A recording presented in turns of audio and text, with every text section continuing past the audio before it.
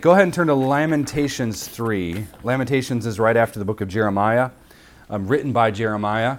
Jeremiah is beholden to this, he's witness to this whole orchestration of events where God has judged Israel and the southern kingdom, Judah, by sending Nebuchadnezzar to bring destruction and then basically haul them off to Babylon. So keep that in mind as you read Jeremiah lamenting over what he's seeing. So, Lamentations 3, 1 through 26. I am the man who has seen affliction because of the rod of his wrath. He has driven me and made me walk in darkness and not in light. Surely against me he has turned his hand repeatedly all the day. He has caused my flesh and my skin to waste away. He has broken my bones. He has besieged and encompassed me with bitterness and hardship.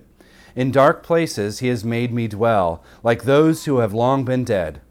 He has walled me in so that I cannot go out. He has made my chain heavy. Even when I cry out and call for help, he shuts out my prayer. He has blocked my ways with hewn stone. He has made my paths crooked. He is to me like a bear lying in wait, like a lion in secret places. He has turned aside my ways and torn me to pieces. He has made me desolate. He bent his bow and set me as a target for the arrow. Who talks about God this way? He made the arrows of his quiver to enter into my inward parts. I have become a laughing stock to all my people, their mocking song all the day.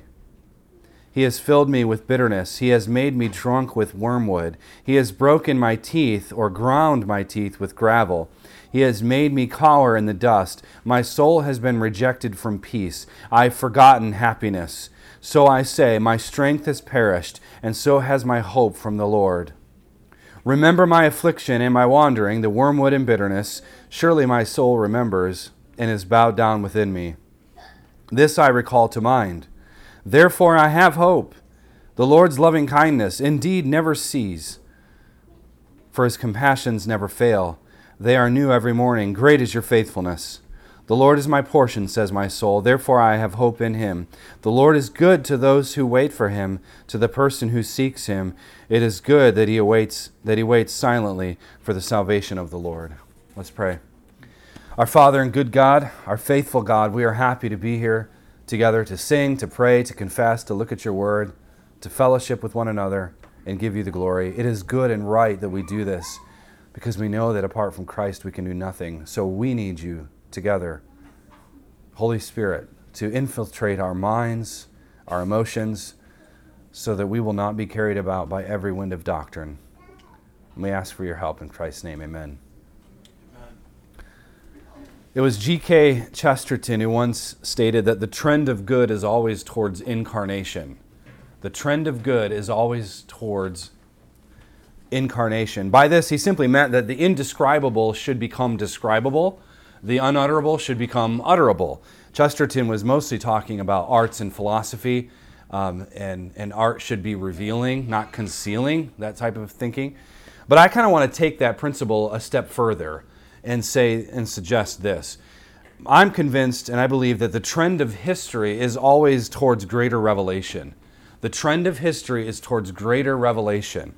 So when we consider the incarnation of the Son of God, right, the Word of God who took on flesh, that's a remarkable feature of Christian theology. There's literally nothing else like it in all of the world's religions. There's nothing like it. God himself taking on flesh. But what I find fascinating about that fact that God became flesh is that it's absolutely consistent with his plan of self-revelation in history. It's consistent with God's self-revelation in history. Why, right? Why not send himself? God is always moving history along towards greater revelation, greater luminosity, greater glory. That's the pattern of history. He is taking man, we could say, along the road called revelation, and along the way there are stops of sanctification, stops of holiness, stops of illumination. That's the trend and the trajectory of history. So of course the Word of God became flesh and dwelt among us. Of course, That's God. That's like him. So greater light leads to greater revelation, which leads to greater clarity on the path to greater glory. And this is Van Tillian thinking with regard to what I said earlier, epistemological self-consciousness. You know that you know. You don't not know that you don't know, right? There's like this unconscious knowledge versus conscious knowledge and all these the debates about how you know things. But the point is, man, we're supposed to grow in knowledge. We're supposed to, by God's Spirit, mature in what we know and how we think and how we function. So that's greater light leads to greater revelation, which leads to greater clarity on the path to greater glory. So all of this in what we could say, all of redemption, the history of redemption is a movement from wrath to grace. Okay, so that's why we call it grace, right? It presupposes wrath as a condition. So as we've already covered, man, we know, was created in the image of God, but he forsook this glory and traded it in for another glory, one that he wanted to define. Man is always on a path to glory, whether they're standing outside of a club, wherever they are, whether they're going to their job. We are glory hungry. We are glory seekers. No one escapes that reality. But this glory, though, that Adam and Eve wanted, turned out to be the equivalent of exchanging what you could call the king's banquet with all the food and everything you want, exchanging that for the crumbs from a servant or slave's table. That was the trade-off. They thought the crumbs were better than the feast. Adam and Eve, they believed themselves, in that moment of rebellion, they believed themselves to be completely free to explore the selfish desires of their hearts. So obviously, instead of trusting God with their emotions, their desires, their feelings, their will, their thoughts, right, and their actions, they trusted the serpent, and they brought absolute wreckage to the human race. So what started as a moment of grace quickly became a moment of wrath, and thus history moves from wrath to grace, or fallenness to restoration, you could say. So at the center of all this is the fact that that part of the wreckage of sin is the emotional scarring that takes place in life. I bet all of us in this room, if we think just for a moment, all of us have had emotional scars. When you're toddlers, you fall down, you scrape your knee, right? That happens.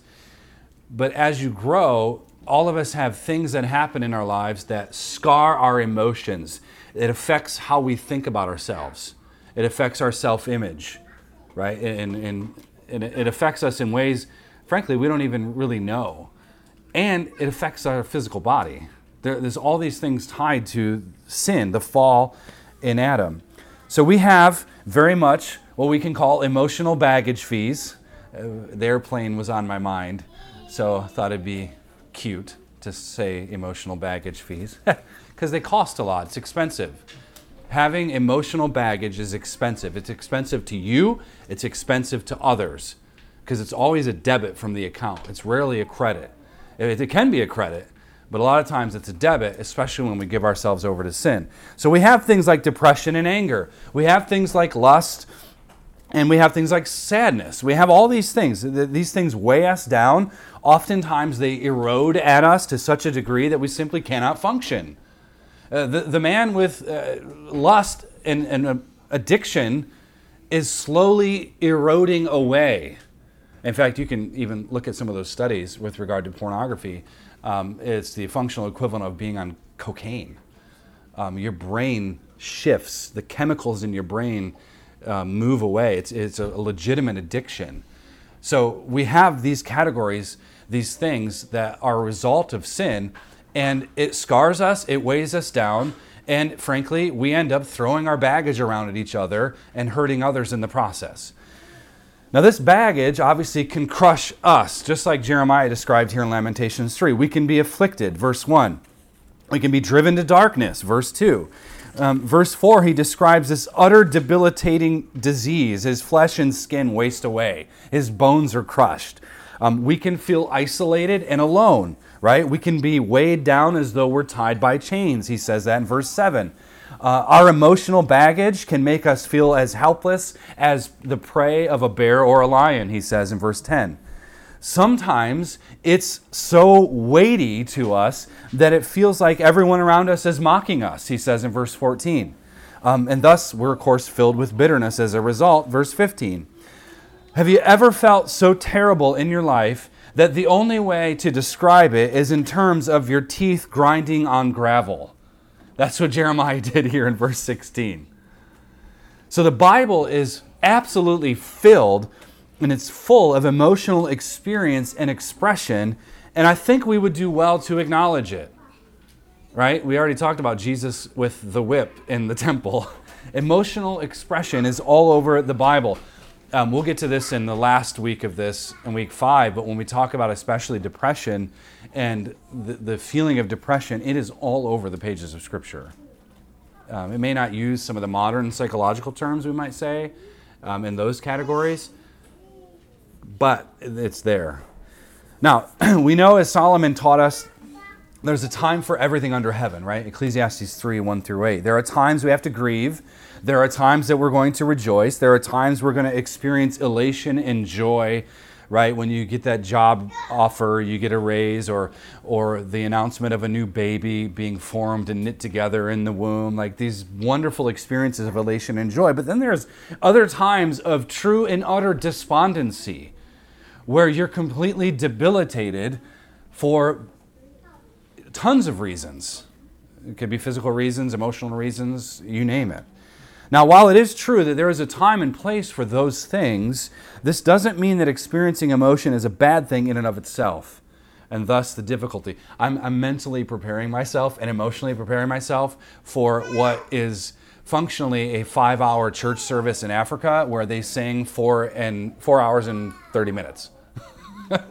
And they dance, and then they want you to dance, and I'm super white, so I don't dance. And but they I have some video. I'll have to show you, but the emotion is not hidden there, and it stretches me because here I am, super tall, super white, super awkward with a suit on, and they're just walking around, and yeah, so.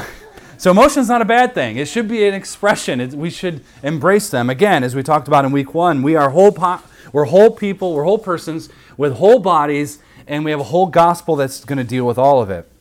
And this means that our emotions are supposed to, now I want you to catch this, our emotions are supposed to work in concert with the rest of our faculties in order to bring glory to God. So it's that balance between don't, stuff your emotions, right? We're not to elevate the mind or the brain over our emotions or the heart. That is a major, major problem. We're made in the image of God, which means we are thinking and feeling and doing creatures. Now, to exalt one of those qualities, one of those faculties, over against what we would say is the equal ultimacy of all those features together, you're basically repackaging Greek philosophy and you're calling it Christian, and it's not. It's most emphatically not Christian thinking.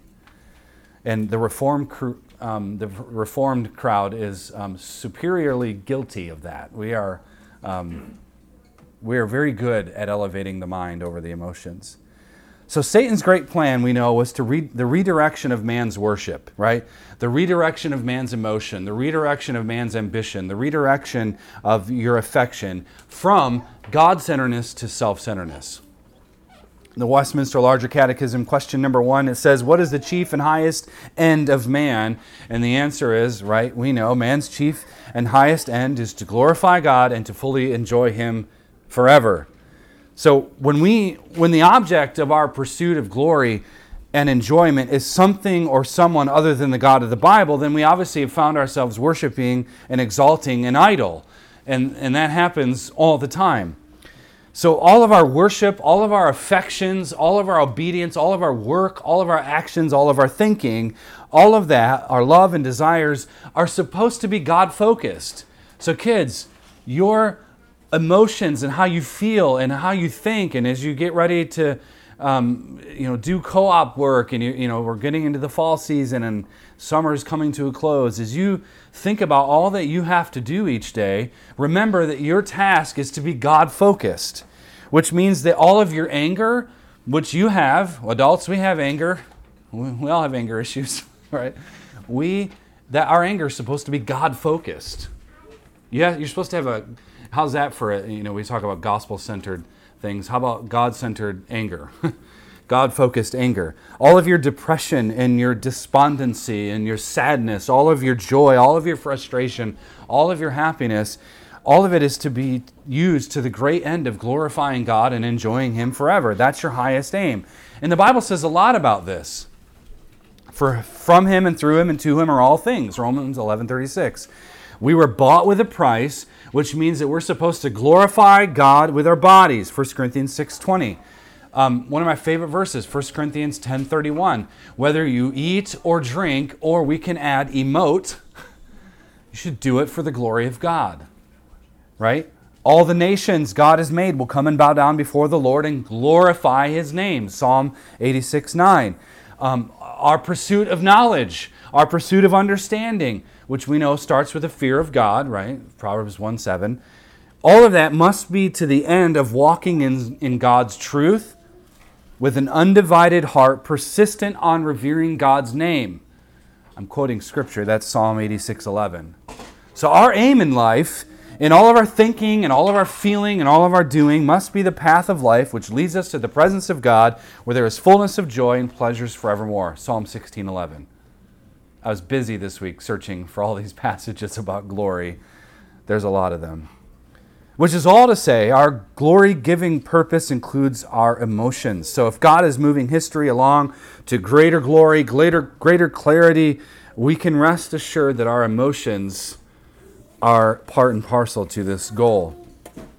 So God wants our emotions to glorify Him, right? So whether you're happy, if you're joyful, right? You kids ever get there's like a toy you want or a thing you really, really want, right? And then like you get it. Maybe it's your birthday or around Christmas time or something. You get it. How happy do you feel? Happy, right? Like super happy, super joyful. I can't believe this thing that I wanted is in my possession. It's mine. My brother and sister can't take it. So in that moment, though, you can be tempted to turn that glory on yourself. Instead of giving the glory to God, right? So God wants our emotions to glorify Him. Don't stuff them, correct them. Okay? Practical thinking. Don't stuff them, correct them. Don't ignore them. Contextualize them. We are so prone to exalting the mind that we are so busy, well, sometimes we're not, but we should be busy thinking, where's my thinking gone wrong on this? You're assessing a situation. You're assessing a marital dispute, a dispute with a child or a friend, or the situations happen. And we assess in our minds often, where is my thinking wrong? Right? We grow in our understanding of apologetics. We grow in our understanding of theology. We grow in our understanding of all these things. And we spend a lot of time trying to analyze in our brains where we're not thinking correctly. Do we put the same amount of energy into where we're not feeling correctly?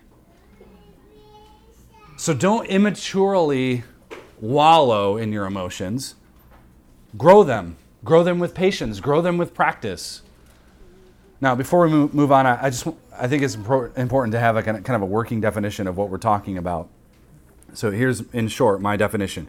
Emotion is simply the soul's way of construing or interpreting a situation. It's the soul's way of interpreting or construing. You find yourself with a situation. How do I process it? Well, emotions are how you do that. See, when a person has concerned himself with a particular thing, the body responds in what we can call somatic and psychosomatic ways. Soma being the Greek word for body. Somatic ways are simply like physiological things. You ever had like debilitating anxiety where you're like in your gut, you're like stressed and you feel it? I remember going to the ER years ago. I was having a panic attack. I thought I was having a heart attack. I was like 24 or 5 or 6, somewhere in there. And it's like, and in my mind, I'm thinking, why do I feel this way? And there's like this battle of anxiety, of like this crippling feeling of stress, and you don't know what to do with it. Those are somatic things. But then there's psychosomatic things, right? Things that are pertaining more to your mind and your thinking. So in other words, when you experience something, a situation, it could be traumatic or not, whenever you're experiencing something, you have feelings which lead to emotions, which leads to then action. So and this involves obviously material and non-material things, non-material, metaphysical things, aspects of our body, right? You can pinch someone's skin. You can't pinch their happiness. See, feelings tend to be our immediate perception of something. And oftentimes feelings are like, we think of it in like a binary fashion. You have some things are good, some things are bad, right? Some of you really like pineapple on your pizza. Some of you think that's sinful. So that's your like feeling on it, right? Something's hot, something's cold, and you can tell the difference because you felt it, right? Sense perception, touch, feel, taste, smell, that stuff. And then there's things that are fun and not so fun, things that you find engaging, and then some things you're like, no, that's a terrible experience or a terrible time. I would never want to do that. So feelings, there are usually our immediate sense perceptions of what is taking place around us or taking place in us too. So oftentimes people will say, well, feelings and emotions, that's a synonymous thing. They're the same thing. Well, I don't think so. I think they should be distinguished, and here's why. Feelings, you might say, are the prerequisite to emotion. They pave the way to a deeper, more pervasive experience of something. So let me illustrate. It's one thing to see something bad happen in a situation, recognizing that it is truly bad. It's a completely different thing to go through that situation yourself. For example, seeing a car accident versus being in one yourself, right? Major difference. Seeing an accident and traffic slows and everybody's gawking. What happened? We saw a couple of years ago this RV pulled over the side of the road near outside of Philly on fire. Well, it was already burned up at that point. That's quite an impressive sight. But it wasn't my RV. It wasn't mine. See, emotions usually do two things. One, they arise in order to help us respond to something, or two, they help us to be prepared. So, given the complexity of the human body, we can be assured that no one really knows where the metaphysical meets the physical, right? We don't actually know where our particular emotional experience meets the physical trauma and anxiety that we experience in our gut. So when you're depressed or down and sad, you feel it in your soul, but you can feel it in your actual body too. And that's because we're whole persons. And we don't know where that meets. It's inexplicable. There's no way to know. See, emotions are given by God, and they are truly a wonderful gift. Listening closely to your friend describe the turmoil that she's currently going through, that she's currently experiencing, should help you to be empathetic in your response. There's a connection there, right? But remember, emotions prepare us for action, and they help us respond to an experience. So your empathy in responding to someone, I think it's a wonderful gift, something we should probably use more. But emotions are not neutral. They will either serve the end of glorifying God or they will not, which means that emotions can be sinfully positioned. So your friend might be sharing her feelings on a particularly difficult situation she is experiencing, same friend. And instead of listening and being a good friend, you might whisper to your mind and then to your other friend later on. Well, she brought this on herself because she's too stinking stubborn, right? I can't help her. See, sinners tend to respond sinfully to being sinned against, right? But that's because sin is always crouching at the door. But it's also true that sinners can respond sinfully to not being sinned against. You can sinfully respond when someone didn't sin against you. See, depending on our emotional intelligence, our emotional maturity in the moment, we may not be able to actually help our friend and be a good listener because, for example, maybe we're too busy criticizing her and trying to fix her. Again, there's a million examples. And so for the sake of the argument, you may be right. Maybe she is an extremely stubborn person. Maybe your legitimate assessment, that's a legitimate assessment. But gossiping and whispering isn't going to help the situation. Be a good friend, not a whisperer. Proverbs says a lot about whispering. Proverbs 16:28 and 18:8. Now, emotions are complex instruments.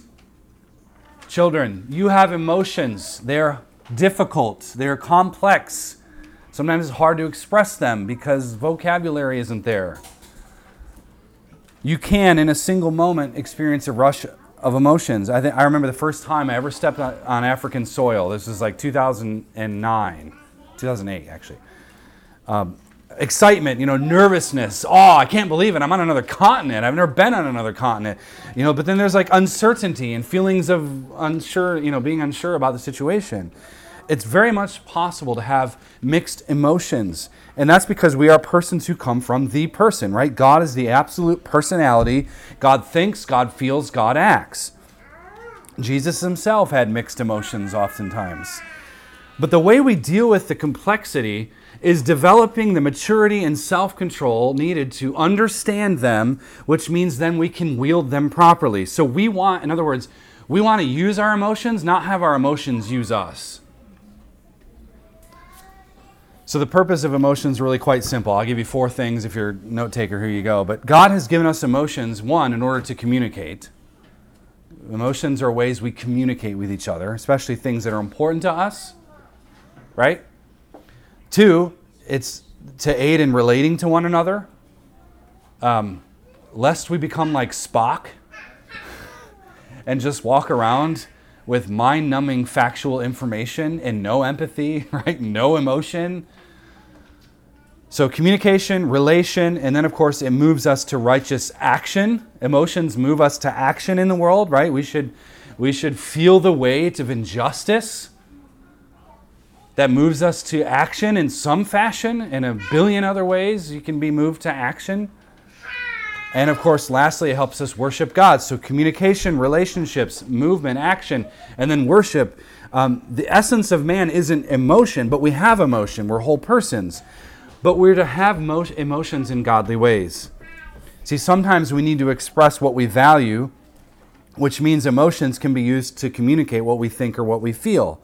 Other times we need to be able to relate to one another. And again, since we're not heartless robots, we need emotion to deepen our experience with one another. You don't know someone until you've cried with them. Really. You don't know someone until you've walked through trauma together. There's layers to it. Some people describe it as like the front door versus the living room versus the kitchen table, like the intimacy level of knowing someone. Those are legitimate, I think, expressions. Sometimes we need the right emotion to move us towards the dominion mandate. We need to be reminded of the abortion holocaust. We need to be reminded of statism. We need to be reminded day in, day out of God's sovereignty over that. We need to be reminded of these things so that we can focus our attention on the things that God has put before us. And lastly, God made us in His image, which means that our worship, the worship and glory that He wants from us, should be passionate. See, the Stoics, they believed in what we call apatheia in Greek. It just literally means without passion. Their aim, as we touched on in week 1, was to reach this state of mind wherein the passions would be tamed and set aside. Don't feel joyful, don't feel depressed, just stuff it. However, we know that contrary to this erroneous view of emotion, God desires that we desire. God longs for our longing, not because He lacks anything, but because He is the greatest good, and we should get excited about that prospect. The title of this message is Emotional Baggage Fees, and I chose the name because I want to make sure that we deal with all the ways that we fall short in our emotional experiences. So for example, sometimes we find ourselves in a state of denial. I'm going to give you a bunch here. Denial. I can't possibly feel upset about this situation. After all, it's not my burden to carry. So we're in denial about how we feel. What about minimizing how you feel? I don't need to feel that bad about it. You minimize your feelings. Don't cry. Crying's for girls. That's not helpful. Right? Men cry. We should cry a lot. What about blaming? blaming others for your emotions. Well, it was really her fault anyway. Or what about rationalizing or intellectualizing your emotions, right? I shouldn't feel this way. After all, there's a logical reason for why this happened. So we just brush it off to the mind. What about distracting, dealing with your emotions by distracting yourself? Well, I'm not going to let myself feel this way, so I'll keep myself busy doing something else. What about overreacting or being hostile, right? I feel betrayed, so I'm going to pay this person back. We call that emotion revenge or vengeance. What about projection, right? In my bitterness towards this person, I'm going to choose to believe that she hates me and doesn't like me. When you're the one that's bitter, so you're projecting that bitterness on somebody else. See, all of these reactions, let's just say it, lack maturity. They lack maturity, and that's because they lack self-control, the foundational principle of all government. See, one of the greatest ways to exhibit self-control is to stop and ask the question, what does God require of me in this moment? We've talked about that, I know, Aaron, a lot. What does God require of me in this moment right now? How does God want me to think right now? How does God want me to feel right now? What is or are my current emotion or emotions telling me about me? Maybe I'm being selfish, right? What is or are my current emotion or emotions telling me about my view of God? What are my emotions telling me about my view of my call to love my neighbor? See, if we can ask this and respond accordingly, you'll have the ability to see clearly and respond in godly ways. And make no mistake, self-control is absolutely at the center of all of this. God wants us to respond to things emotionally. He responds to things emotionally perfectly. But it has to be the correct emotion, not the wrong one. Which is to say, we're supposed to be emotionally healthy and mature people. See, in order to deal with all the baggage fees, right, and their desultory wandering about, inflicting harm on ourselves and inflicting harm on other people, we have to remember that we must grow up. We have to grow up. All of us in this room need to grow up. We have to love God with our mind, our body, our soul, our strength, our emotions, Deuteronomy 6, right? God wants us to be mature, exhibiting emotionally healthy patterns that reflect the lordship of Jesus Christ. Sometimes that emotion is anger. Other times it's pure joy. Either way, the emotion is to be healthy, ethically pure, and in line with the Scriptures. So let me tell you what being emotionally healthy looks like, and you can assess yourself. Emotionally and mature, healthy health, looks like this. Articulating your thoughts and feelings honestly, clearly, directly, and humbly. Articulating your thoughts, your feelings honestly, not minimizing them, hiding them, but honestly expressing them, right? Being clear, being direct, and being humble about it. It looks like you taking responsibility for your thoughts, taking responsibility for your emotions, and taking responsibility for your actions or inaction, as it were. Being mature and emotionally healthy looks like under stress and consternation, you are able to say what you mean and mean what you say without being an adversarial jerk. See, being a spirit-filled, emotionally healthy person means considering others and what they're saying and they're not saying before you respond and react. This requires you having an empathetic disposition without jumping to conclusions, respecting them enough to hear the person out without trying to manage them, to discredit them, to put them down before you react, before you respond. Right? That's I think Gary North said that once. Profound, very, very simple. Never react, always act. See, emotional health is tied to physical health. Are you eating correctly? Are you getting exercise, or would you just rather, give yourself over to sloth and laziness all the time?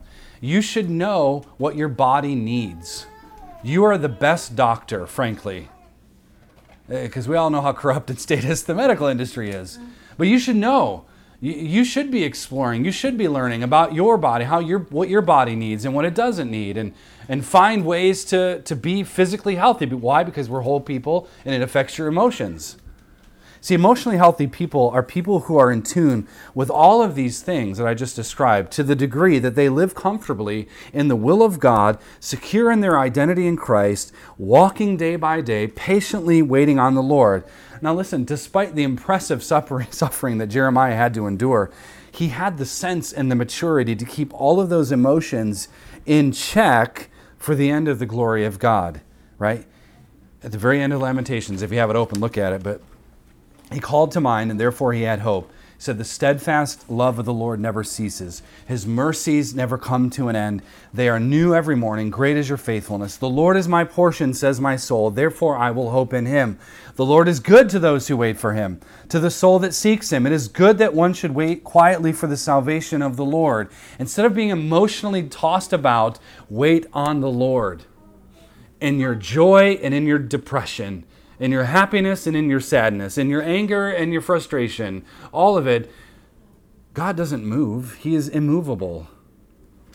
So in all of our emotional despondency, the highs and the lows, we can trust the Lordship of Christ in and over our emotions.